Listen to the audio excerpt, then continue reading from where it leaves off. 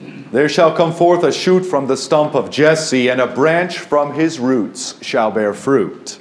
In the name of the Father, and of the Son, and of the Holy Spirit. Amen.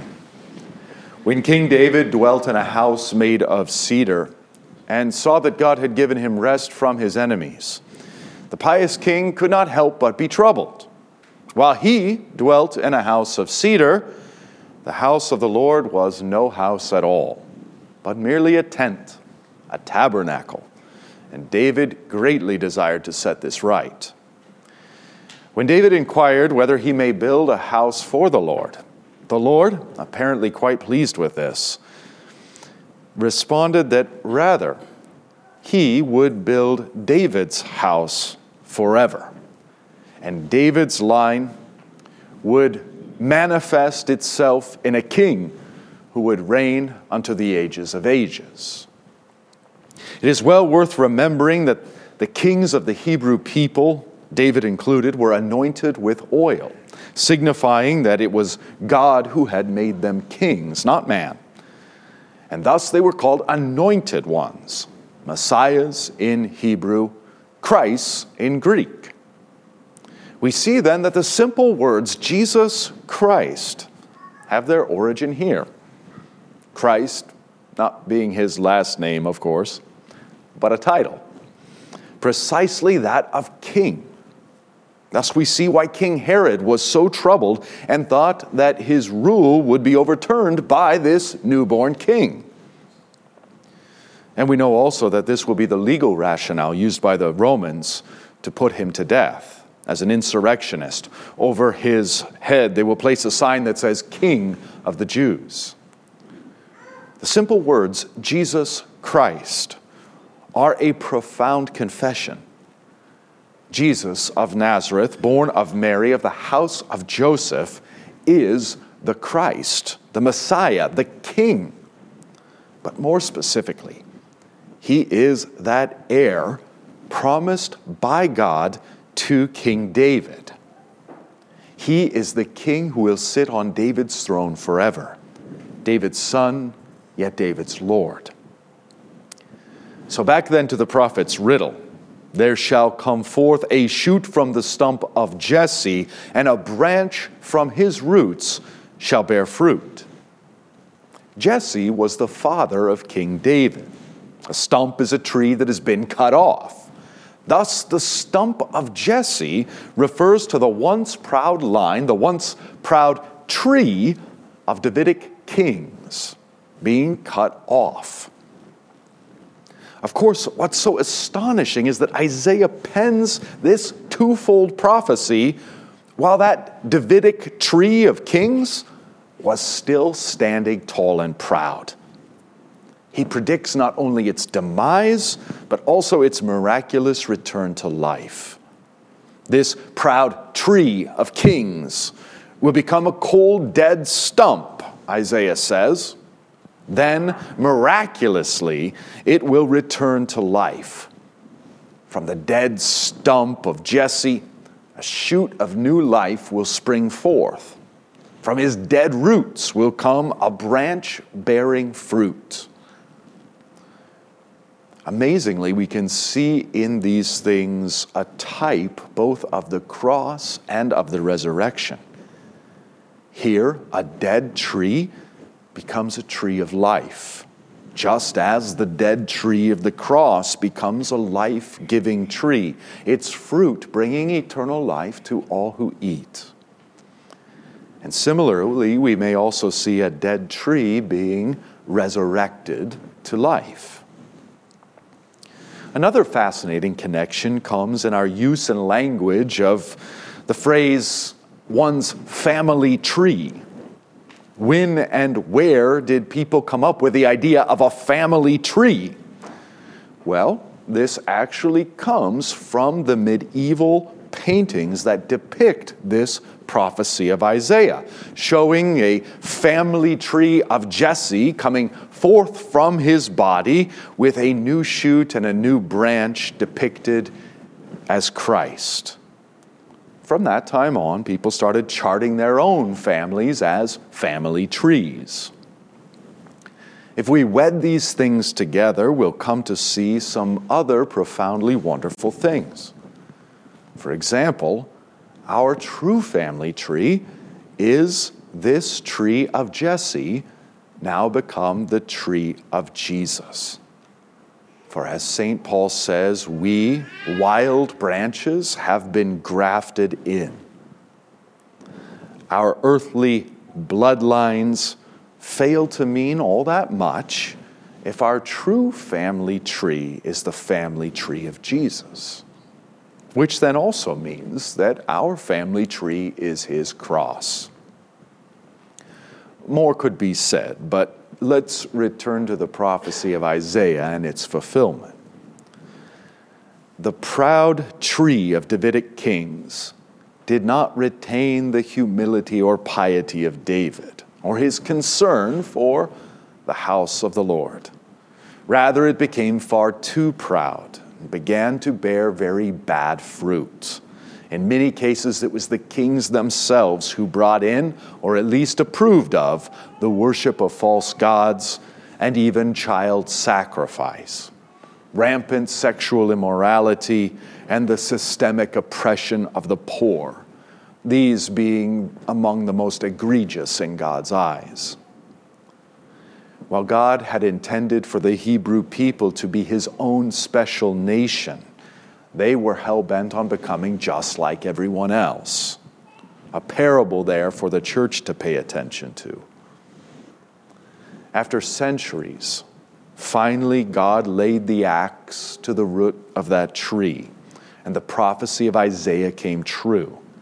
When the Babylonians destroyed Jerusalem, the proud tree of Davidic kings became a stump. God's promise to David came into question and would remain in question for centuries. But of course, even Isaiah's prophecy of doom holds the prophecy of unfathomable grace. A day from when that dead stump of kings, a new shoot would spring forth, a new king who would bring the Davidic line, the tree of David, back to life. A branch from the root of Jesse that would finally bear good fruit and be pleasing to God in every way. And this is why in the Gospels, maybe Luke specifically, it's so heavily emphasized that Jesus is born in Bethlehem, the city of David, and that he is born there precisely as a result of a census that required the house and line of David to return to its origin, to Bethlehem and to the house of Jesse in which David was born. That when Jesus is born there, it could not possibly be clearer that he is this shoot from the stump of Jesse and branch from his roots, of which Isaiah prophesied. In other words, Merry Christmas. Christ the Messiah, the King who will rule forever, has come. David's son, but also David's Lord. His kingdom is in this world, and yet not of it. His kingdom is of the Jews, but not only of the Jews. When he is lifted up and throned on the cross, crowned with thorns, he lays down his life for the life of the world. Whereas neither pious David, nor wise Solomon, nor any of the others in David's line could overthrow the ruler of this world and his principalities and powers of darkness, our King, the Lord Jesus, has. This is precisely why he reigns from the cross. He does not conquer by raw power, but by strength made perfect in weakness. The ruler of this world wields the greatest powers our world has ever known. The power of sin in all its forms, the power of death in all its forms. Powers that we are powerless against. But greater still is the power of Jesus' blood. Blood of God and blood of man, capable of cleansing us from all sins. And if the wages of sin is death, what happens when sin is removed? Death is removed as well. And thus our King tramples death by death.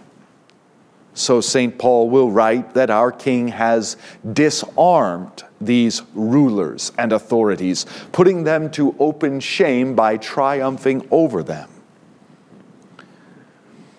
The biggest mistake we can make this morning is to see all of this as merely metaphorical. It is in fact true.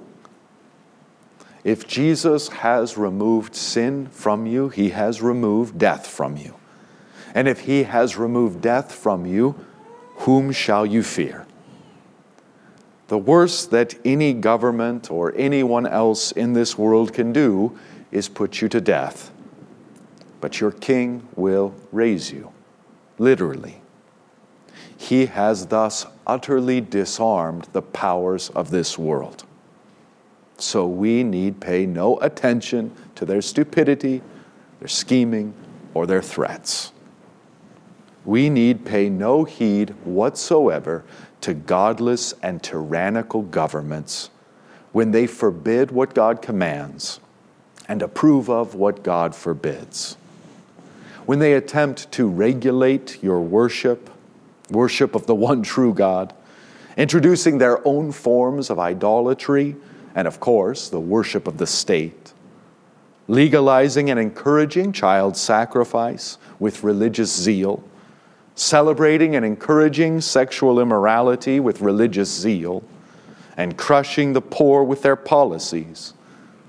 Remember who your true King is. And put no trust in mere earthly princes, or in our case, future elections. Remember rather how your true King has already disarmed the authorities and rulers by blotting out all your iniquities and by promising to raise you from the dead. Do not ever forget also how it is that our victory is won. Not by strength, that would be too easy for God, but by weakness. That is the real insult delivered.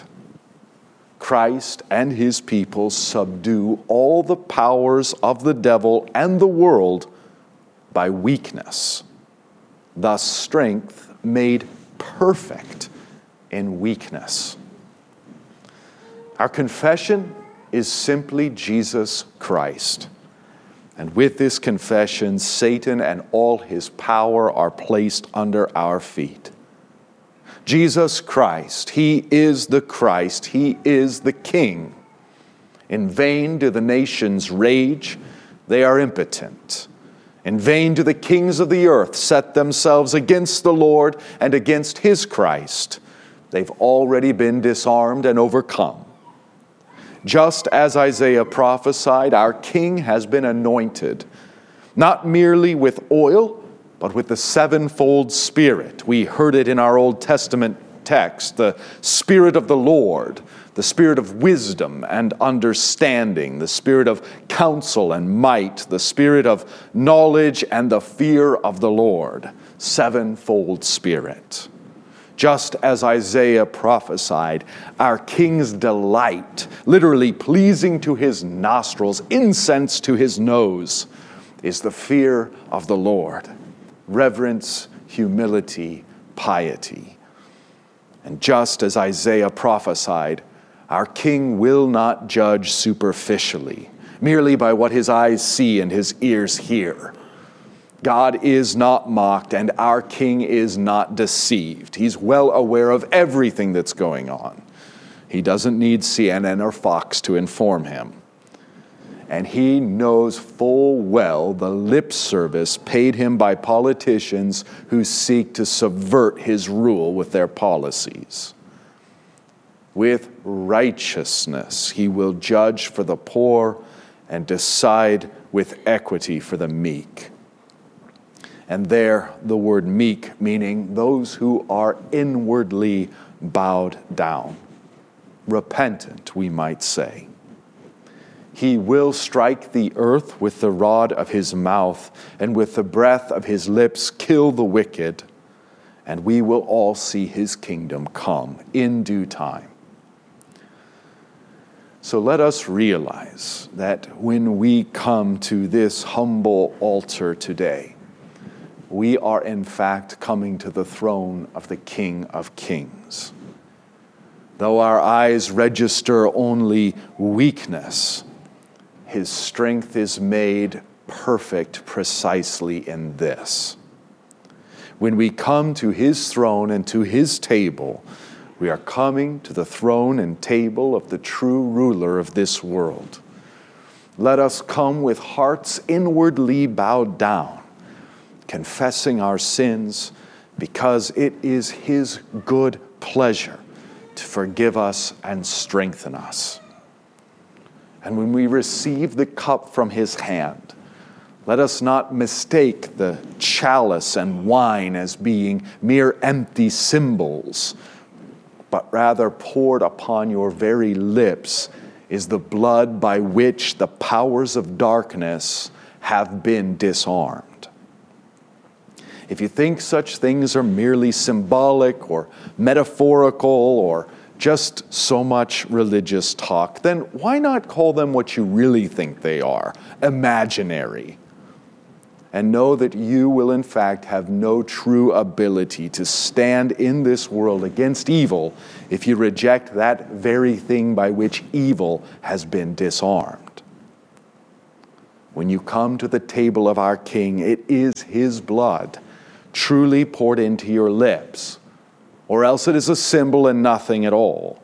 Worse, you might end up calling him who says, "This is my blood," a liar. Heaven forbid. Rather, come not daring to contradict the King, but receiving his very blood which disarms all our foes, by cleansing you of your sins and by removing from you the power of death. What then can the powers of darkness, what then can the rulers of this world do against you, if you have been cleansed by the very blood of the one to whom all authority in heaven and on earth has been given? Merry Christmas. Merry King's Mass, indeed. In the name of the Father, and of the Son, and of the Holy Spirit.